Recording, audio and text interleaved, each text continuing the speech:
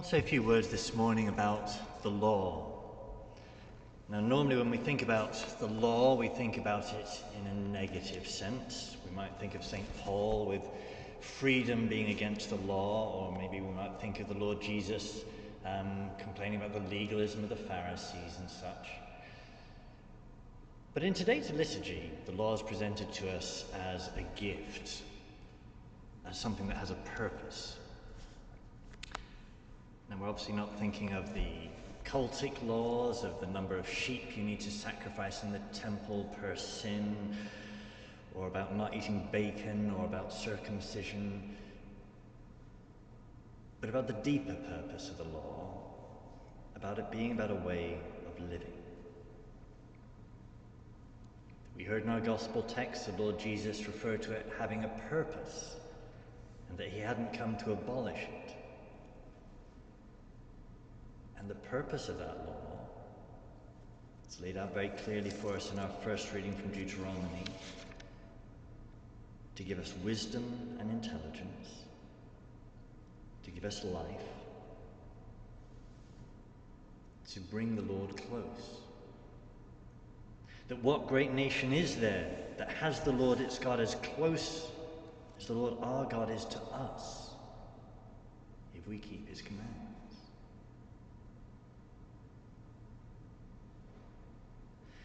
Now, I was thinking about this, thinking of, in contrast to the modern way of thinking, where we think everything up for ourselves. What's right, what's wrong, well, what I think is right and wrong. Well, there's a very real sense in which doing that creates a huge burden that you put on your own shoulders.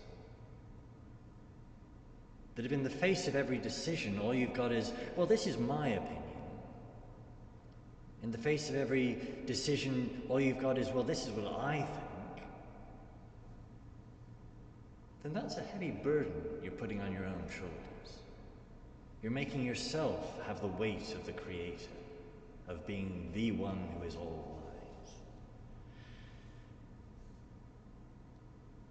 Whereas to accept his law is to accept that light yoke of him, is to surrender to a higher wisdom.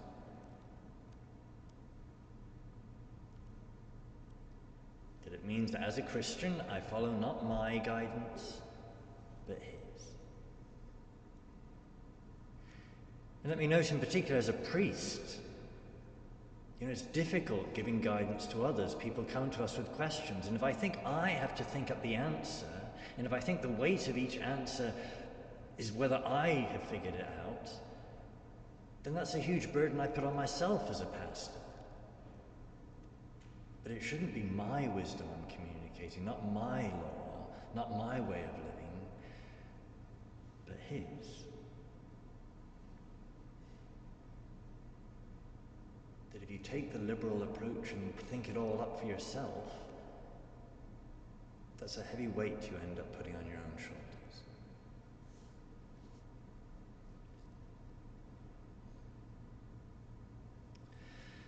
So the law, what is his law?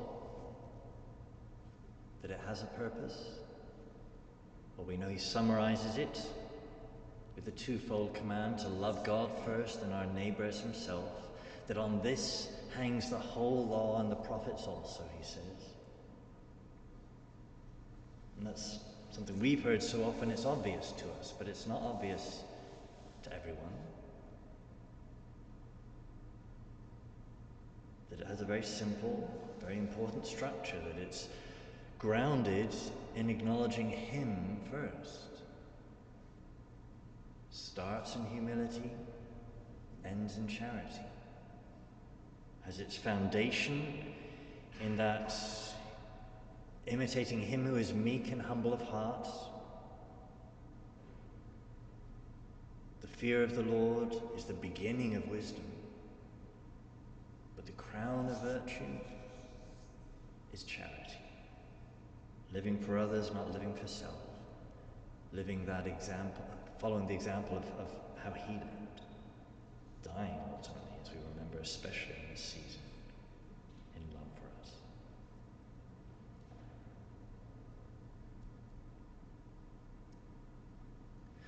Finally, why is the Church presenting this question of the law to us now?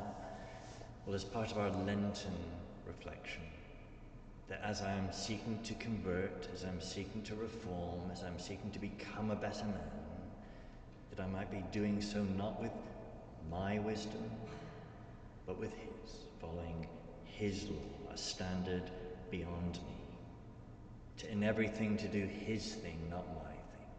Whether it's the big things I'm doing his thing, or the little things I'm doing his thing, not mine. That the law is a gift, not a burden.